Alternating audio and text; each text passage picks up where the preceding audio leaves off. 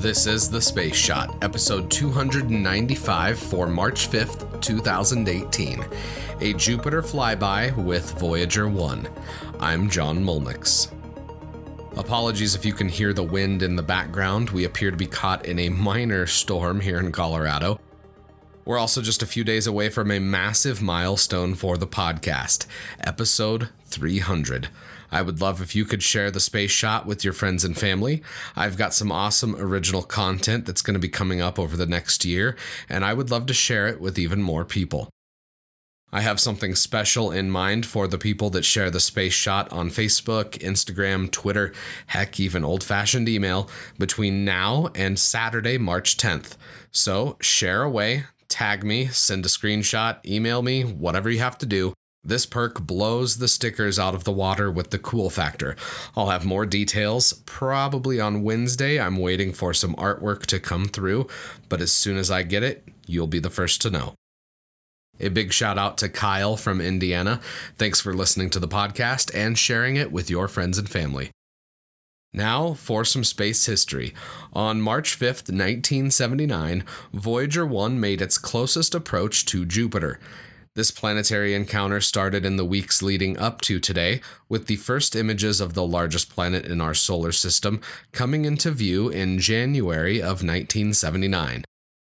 The pictures that Voyager 1 sent back to Earth showed an incredible world, with swirling cloud bands and giant storms that are the size of our planet. According to NASA, the Voyager 1 spacecraft took almost 19,000 photos during its encounter with Jupiter and its moons, and sent back a trove of scientific data. Here's a little reminder about the Voyager missions in case you're new to the podcast. Voyager 1 and 2 were made possible because of a unique planetary alignment that allowed a spacecraft to visit all of the outer planets using gravity assists, moving farther outward with each planetary encounter. This fortuitous alignment of the outer planets occurs once every 175 years or so. The last time the planets were aligned this way, Thomas Jefferson was president. The next time the planets will be aligned this way is in 2148. Voyager 1's mission wasn't done after encountering Jupiter. It had a unique course that allowed it to fly by Titan at the expense of visiting the other outer planets, as Voyager 2 accomplished. Just a few days ago, Chris Woods and I were talking about STEM education, and the Voyager missions are a perfect example of how math was used to design a mission that's unlike any we've been able to launch since. Amazingly enough, we're still communicating with these spacecraft 4 decades after their launch.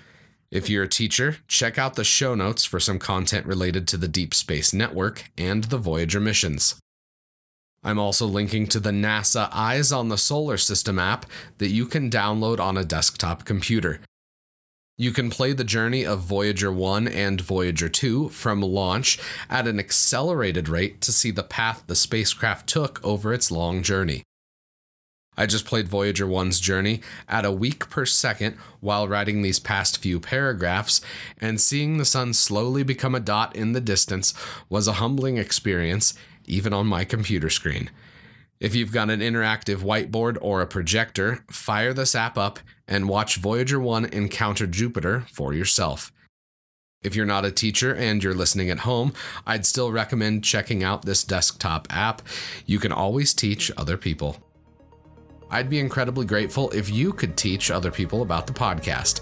Tag one of your friends and let them know about your favorite episode. I'd also really appreciate it if you could venture into the Apple Podcasts app or your podcast app of choice and leave a review for the Space Shot.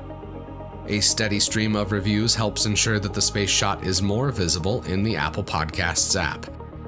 I'm also going to be launching the Space Shot on another major streaming platform. I'll have details later in the week. As always, the show notes have more information on today's episode. You can hit me up on Instagram and Twitter. Find me at John Molnix. I'm always up to chat. You can also connect with me on Facebook. Just search The Space Shot or click the link in the show notes. Tomorrow, dawn at Ceres. I'm John Molnix, and I'll catch you on the flip side.